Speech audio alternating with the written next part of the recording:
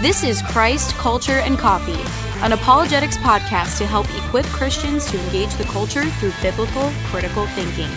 Your hosts for this podcast are Robbie Lashua and Tyler Hurley. Robbie is pastor of apologetics at Desert Springs Community Church, as well as professor of apologetics, worldview, and ethics at Mission Bible Institute. He is a graduate of Phoenix Seminary, as well as a graduate of the Masters in Christian Apologetics program at Biola University. Tyler is currently earning his undergraduate degree in theology at Grand Canyon University and currently serves as an apologetics intern at Desert Springs Community Church. Hi, welcome to Christ, Culture, and Coffee. I'm your host for today's podcast, Robbie Lashua. Thanks for being with us. We really appreciate that you take the time to listen to our podcast. Tyler is not with me today, but he will be back in the near future. And I wanted to, before we start on the informative side of the podcast, I wanted just to make you aware of a few things that are coming up. One of them that is vitally important is the Deep Faith Apologetics Conference that we are having in Scottsdale, Arizona on October 20th. So it's coming up soon. We would love to see you come to that conference. It is going to be about cults. We're going to be talking about Mormonism and Jehovah's Witnesses and paganism, copycat religions, Buddhism, Islam, on and on and on. So many different topics that will help equip you to know what other religions believe, but also be able to know why they're false and help people to see the lies that are within these false religions. So I know it'd be a great time of learning, and so if you could come out to that, we would really appreciate it. Tickets are $20. You can find more information and you can buy tickets at deepfaithapologetics.com.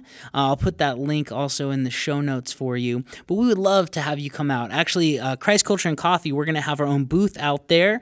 We'll probably be recording some stuff from the conference, so would love to have you come by, say hello. We might even be handing out a couple of free coffee mugs. So just a little teaser if you come out to the conference. Would love to see you there on October 20th.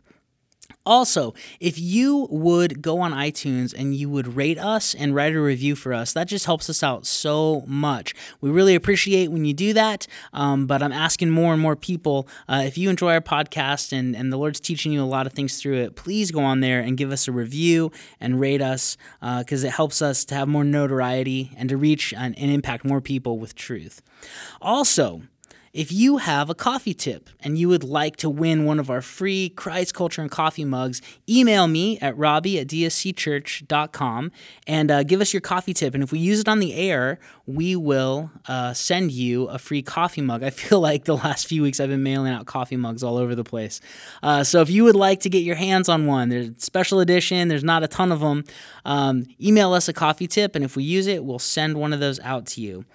So speaking of coffee tips, let's move into the coffee tip for today. The winner of this week's coffee mug is Dan. Dan, you have won a coffee mug from Christ, Culture, and Coffee because of this tip. So here's Dan's tip.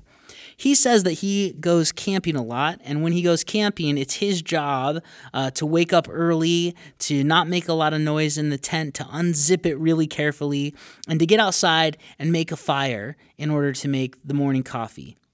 He even told me in the tip that it's his favorite time of the day because it's quiet, he can get away, he can spend some time with the Lord and just enjoy that serene scenery out in the wilderness.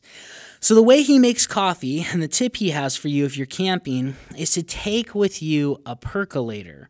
Now, some of you may know what that is and some of you may not, but it's a pretty cool way to make coffee. You don't have to take a lot of equipment with you. It's just kind of a one canister deal. You can buy them at Walmart, you can buy them at Cabela's, all over the place.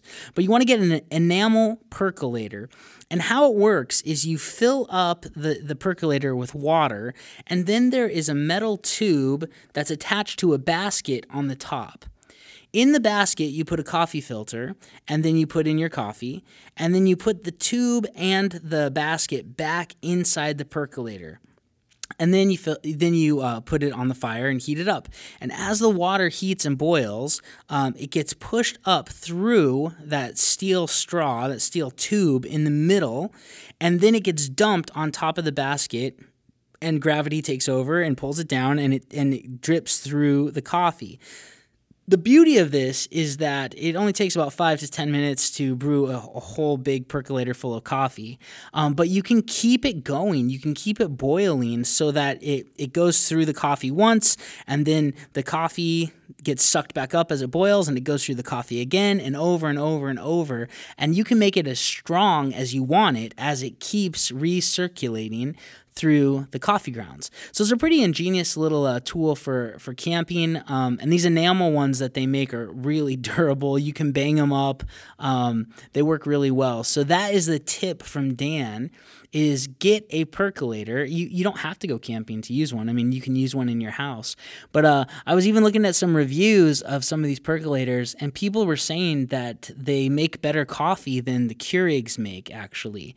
So give it a try and email us and tell us what you think about your percolator. So Dan, again, thank you so much for that coffee tip. Always neat to hear about different methods of brewing, obviously our favorite beverage in the whole wide world, coffee. So thanks, Dan.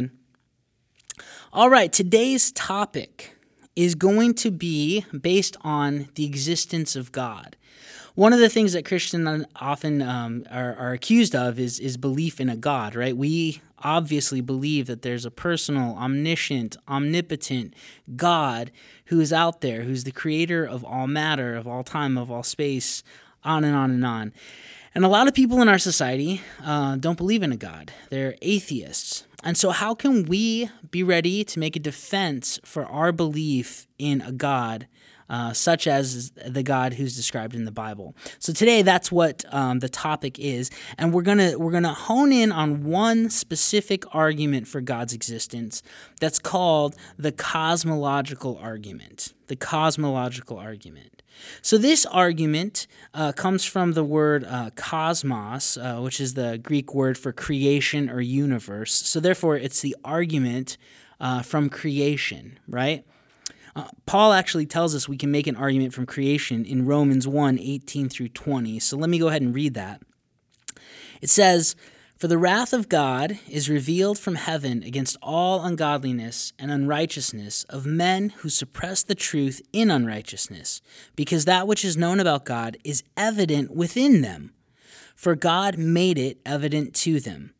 For since the creation of the world, His invisible attributes, His eternal power and divine nature have been clearly seen, being understood through what has been made, so that they are without excuse." When Paul uses this argument where he says, "For since the creation of the world," the word for world there is cosmos. So he's saying that God's invisible attributes can be known. We can understand who He is through what we observe in creation, through what we see around us. And so today we want to talk about this cosmological argument, an argument for God's existence based on creation, and specifically the universe beginning. All right? So this specific cosmological argument is called the Kalam cosmological argument, and the most recent proponent of this argument is Dr. William Lane Craig. If you haven't made yourself familiar with Dr. William Lane Craig, you need to. He is a brilliant Christian philosopher. He has done extensive work in many different aspects of philosophy that help us with Christian apologetics. Just a very God-fearing man, very brilliant man. You should go on YouTube and just type in William Lane Craig and watch him debate anybody. He's a masterful debater. You will really enjoy hearing from him and learning from him in the future. So I can't recommend that highly enough. His ministry is called Reasonable Faith. And so if you just Google search that, you'll be able to find all of the things that he's doing and all of the articles. You can even write him questions. But I would highly recommend you make yourself aware of that resource and start digging in to the wisdom of William Lane Craig. But the Kalam cosmological argument, it basically goes like this. There are three premises to it, okay? The first is that all things that begin to exist have a cause. The second is that the universe began to exist, and then the third is therefore the universe has a cause. So let me repeat that again. All things that begin to exist have a cause. The universe began to exist. Therefore, the universe has a cause. And we would say that that cause is God, the God of the Bible. So when you get into this argument, it's really a rock-solid argument. It's simple to remember, but I want to break down a little bit where people will argue with it somewhat. The first premise, that all things that begin to exist have a cause, nobody really argues with that. It's scientific fact, right? It's scientific law. We know that's the case. This microphone I'm speaking into has a cause, right? Because it began to exist. I began to exist at a certain point in the past, and I have a cause, right? My parents are the cause. Everything I'm looking at in the room I'm in, the walls, the tables, the chairs, the lighting, all of it began to exist, and since it began to exist, it has a cause. So that argument, nobody really disputes. The second premise, that the universe began to exist, is really where the argument lies in this debate. So, did the universe begin to exist? Yes, it did. And we can know this in a number of ways. We can know it through science, and we can also know it through philosophy. So I want to start with philosophy. And this is going to cause you to have to think a little bit, okay? So get ready. I'm warning you right now. There's a little bit of heavy lifting here mentally that you're going to have to do. So a way we can know that the universe began to exist is because an actual infinite cannot exist. I'm going to say that again. An actual infinite cannot exist. So, if the universe didn't begin to exist, but let's say it's eternal, like some atheists have argued that the universe is eternal, we would never be able to get to the point that we are at right now. We would never be able to arrive at this moment in time. Let me explain that to you. Imagine that you're sitting down in a row of chairs, and to your right is an infinity, right? An infinite number of chairs, meaning they're endless. They go on forever to your right. Now, if I said you can stand up once the person sitting in the chair to your right stands up, but they can only stand up once the person in the chair to their right stands up, and on and on and on to infinity, because there's an infinite number of chairs to your right. The question is, when will you stand up? Would you ever be able to stand up? The answer to that is no, because there's an infinite number of people sitting in chairs to your right. And if it's infinite, it means it goes on forever and ever and ever into infinity. And so you would never be able to stand up. Now, if there were 17 billion people to your right, eventually you'd get to stand up because there is a finite number of people to your right. Now, I know that sounds confusing, but let's think about that in regards to moments in time and in the universe. If there was an infinity in the past, if there was eternity in the past for the universe, then we'd never arrive at today in October of 2018. We wouldn't ever get here because there's an infinity in the past. So we wouldn't be able to say, yeah, we're here today. An actual infinite cannot exist, which implies that the universe had to have a beginning point, because we are here today in October of 2018. We actually exist here in this moment in time. So philosophically, we can prove the universe had a beginning, because an actual infinite cannot exist.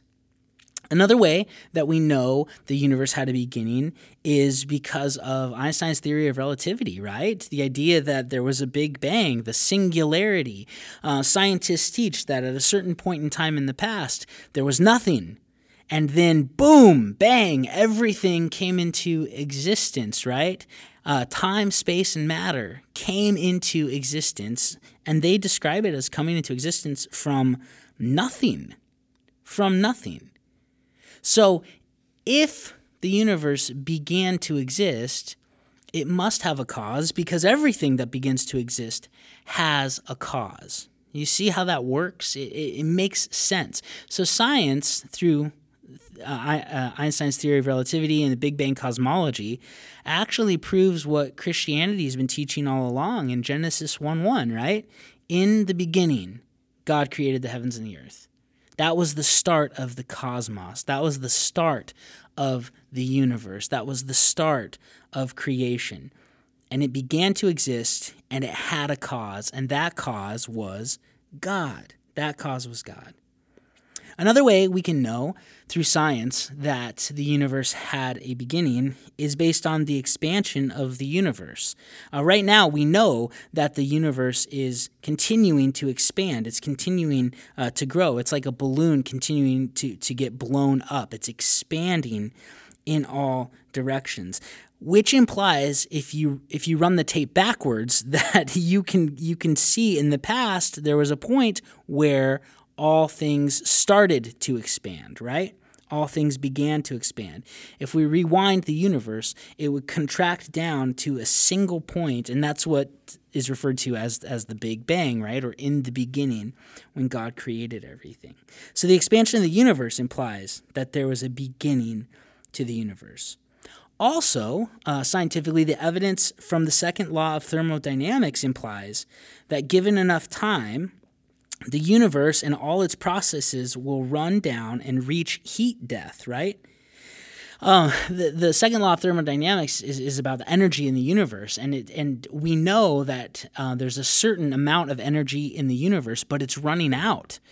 Imagine a cup of coffee, right? If you heat up a cup of coffee in the microwave and you set it on a table, if you come back in an hour or two, the coffee is going to have reached equilibrium. It's going to have reached room temperature, right? Which means that it's not hot anymore. When we look at the energy in the universe, basically what we're seeing is that the universe is still hot. There's still energy, which means the universe was heated up not too long ago.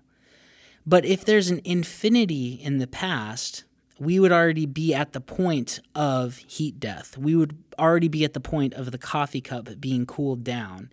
And yet we're not. We still see energy in many different aspects in the universe, which implies that there was a beginning where everything got started and heated up at a certain point, not in the infinite past, because if it wasn't in the infinite past, we would have already experienced heat death, and we haven't yet. So there was a beginning. So that's, again, another aspect of knowing that the universe began to exist, since we still observe energy in the universe. So the Kalam cosmological argument, again, is, number one, all things that begin to exist have a cause. Number two, the universe began to exist. And then what follows is, therefore, the universe has a cause. You have to have a cause for things that begin to exist. Now, popular arguments against this from the atheists would be that the universe is eternal. The universe is eternal. In Carl Sagan's book, The Cosmos, and also in his TV show, he would start out every show by saying, the cosmos is all that is or ever was or ever will be, implying that the universe is eternal. Well, that's just not true philosophically or scientifically. It's just not true. So scientists have, in their attempt to keep God out of the picture, they know what it implies that the universe began to exist. They know that it implies there's a cause. But instead, they've come up with these other theories, such as the steady state theory, which claims that the universe is constantly producing hydrogen atoms from nothing. Now think about that. The universe, which is an impersonal thing, is creating hydrogen atoms from nothing. That sounds like magic. That sounds like a miracle, right? There's no science to back this up, but they're claiming that. But have you ever observed something just popping into existence from nothing? I mean, if a police officer pulled you over and said, hey, you ran through that stop sign, what was the deal? Did you not see it? And you claimed, no, officer, there wasn't a stop sign there.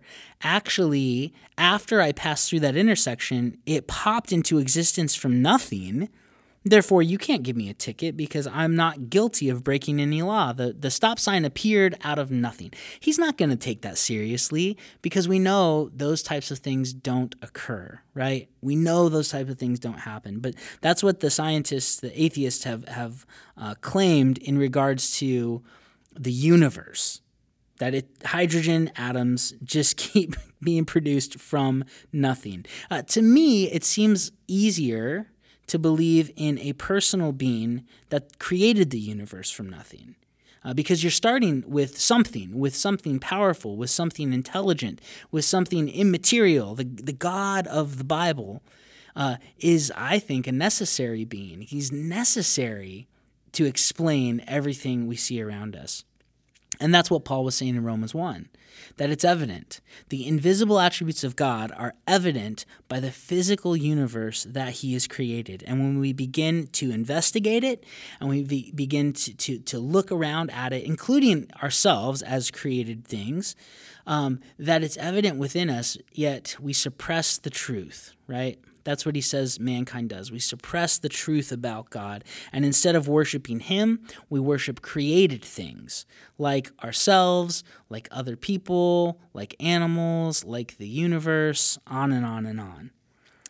So scientists try to come up with arguments against the Kalam cosmological argument, but they really can't. They don't answer the problem of the second law of thermodynamics other than making up stories that, well, maybe the universe magically reheats things and then everything dissipates into nothing and then gets recreated into something. But there's no evidence for that scientifically. So when scientists come up with these arguments, really what they are, they're myths. They're punting to stories instead of scientific discovery, which I think is interesting, that they begin to make up mythology in order to support their scientific naturalism, their atheism.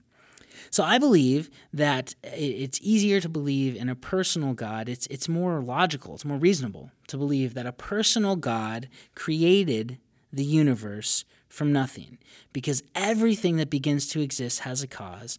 We know scientifically and philosophically that the universe began to exist. Therefore, the universe must have a cause.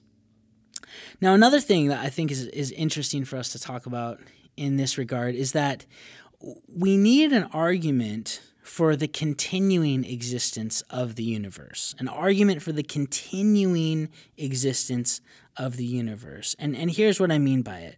The universe, creation, is dependent. Every part of creation is dependent on something. And if every part of the universe is dependent on something, then the whole universe must also be dependent. So if that's the case, the whole universe is dependent right now on some independent being for its present existence. Think about this. Doctors and people who study medicine, they can explain to us what is going on with our body, but they can't explain the how it's going on. For instance, your heart is beating right now, right? And we know that as we run and exercise or we're out of shape or whatever, our heart can beat faster, our blood pressure can go up, on and on and on. These things occur. But the question of how is my heart beating? Why is it beating? Not just the how, but the why. Why is it doing that? Nobody can explain it. We just take it for granted that, well, that's what hearts do. Yeah, that's what they do for a certain amount of time, but then they just stop. Why do they just, at certain points, stop, right? So why my heart's beating is a completely different question than how my heart's beating. Don't explain to me what it's doing. Explain to me why it's doing it. If you think about it, you're existing now on a big ball that's floating on nothing in space, right? You're existing on a big ball, a big globe that's floating on nothing. And we explain, well, there's forces, the sun, there's this gravitational pull. Yeah, but what's the sun floating on? Nothing. And we're used to this idea. It's normal to us because it's how things are. But really, when you begin to think about it, what's holding all that together? What's making the atoms in my body continue? With the protons and neutrons traveling so fast around each other, what's causing them not to collide and crash or to dissipate? Where does all this stuff come from? What right now is holding it together? What is continuing the existence of the universe? And I think you have to posit that there is an immaterial, powerful, timeless, spaceless, all-knowing, personal type of God, that's what you'd have to have, that's holding all of this stuff together. And in fact, we find this answer in the Bible. Let me read to you Colossians 1, 16 through 17. It says, "For by him," it's talking about Jesus, "for by him all things were created, both in the heavens and on earth, visible and invisible, whether thrones or dominions or rulers or authorities. All things have been created through him and for him. He is before all things," and listen to this part, "and in him all things hold together." All things hold together. This is fascinating. It's saying that Jesus created everything, and then it specifies he created the visible things as well as the invisible, the material world as well as the metaphysical world, and both of those things he holds together. Christians have an argument for the continuing existence of the universe, whereas the atheist has to say, well, this is just what nature does. This is just how it is. Which we would agree, yeah, that is how it is, but what's the explanation for the why behind the how or the what? And Christians have an argument for that, for the continuing existence of the universe. I think this is amazing that Jesus is holding all things together. He began the universe. He started it all. We know that it came into existence through science and through philosophy. And he's also the person who's holding all of it together for its continuing existence. Christianity is superior to other worldviews to answering the big questions of life, such as, where did all this stuff come from? Where did the universe begin? Now, I have heard an argument against the Christian view, and this has stumped some people, and it goes like this. Once you make the Kalam cosmological argument, you say all things that begin to exist have a cause, the universe began to exist, therefore the universe has a cause. Some may say, well, if we take your argument seriously, then you have to posit the cause of God. Where did God come from? Who created God? Who made him? Because if all things that exist have a cause, God exists, and he must have a cause. But you see what they do with that argument is we're not saying all things that exist have a cause. We're saying all things that begin to exist have a cause. There's a difference. God never began to exist. He is eternal. He's the eternal one. Now, when the atheist says, that's just too hard to believe in an eternal God, you can say back, well, but you have to believe in an eternal universe. You have to believe that matter is eternal, or that natural selection is eternal, or that the hydrogen bombs from nothing are eternal. Both of us believe something's eternal because you have to. You have to get back to something that began it all. But which is more plausible? An impersonal, cold universe that can produce tremendous design and amazing, amazing things, or a personal God who's powerful, who has intention, who is orderly, who's creative, making everything that we observe. And it seems logical to me that it's easier to believe in a God who exists than an impersonal universe creating things unintentionally. So I think that as Christians, we stand on pretty firm ground with this argument that God didn't begin to exist, but he created everything else that did.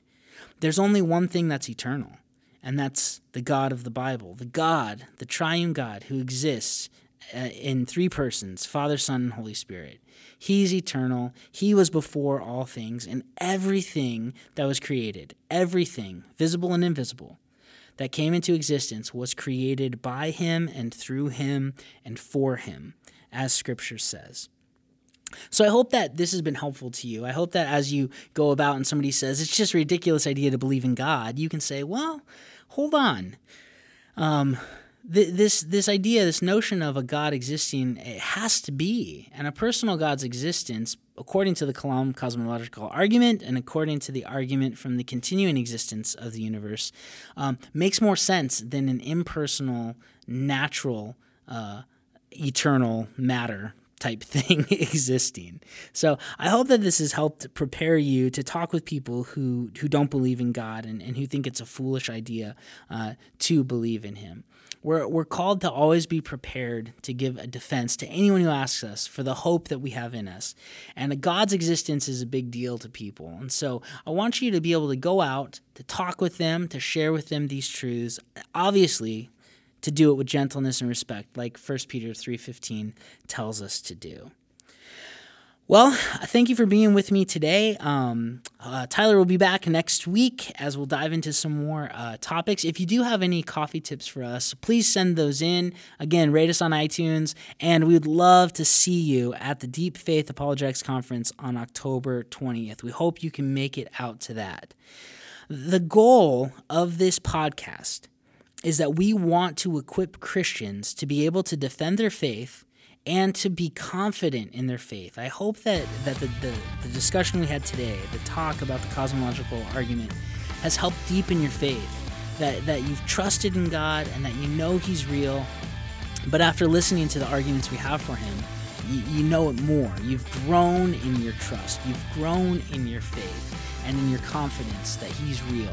And that through that growth, you'll be pushed to go out and to defend your faith well and to tell others about this God that created them, that loves them, that thinks they're special, that sent his son to die in their place so that they could be reconciled and back in a relationship with the only eternal thing in the universe.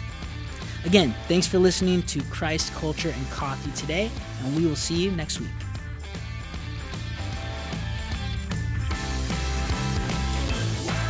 You have been listening to Christ, Culture, and Coffee, a podcast ministry of Desert Springs Community Church in Goodyear, Arizona.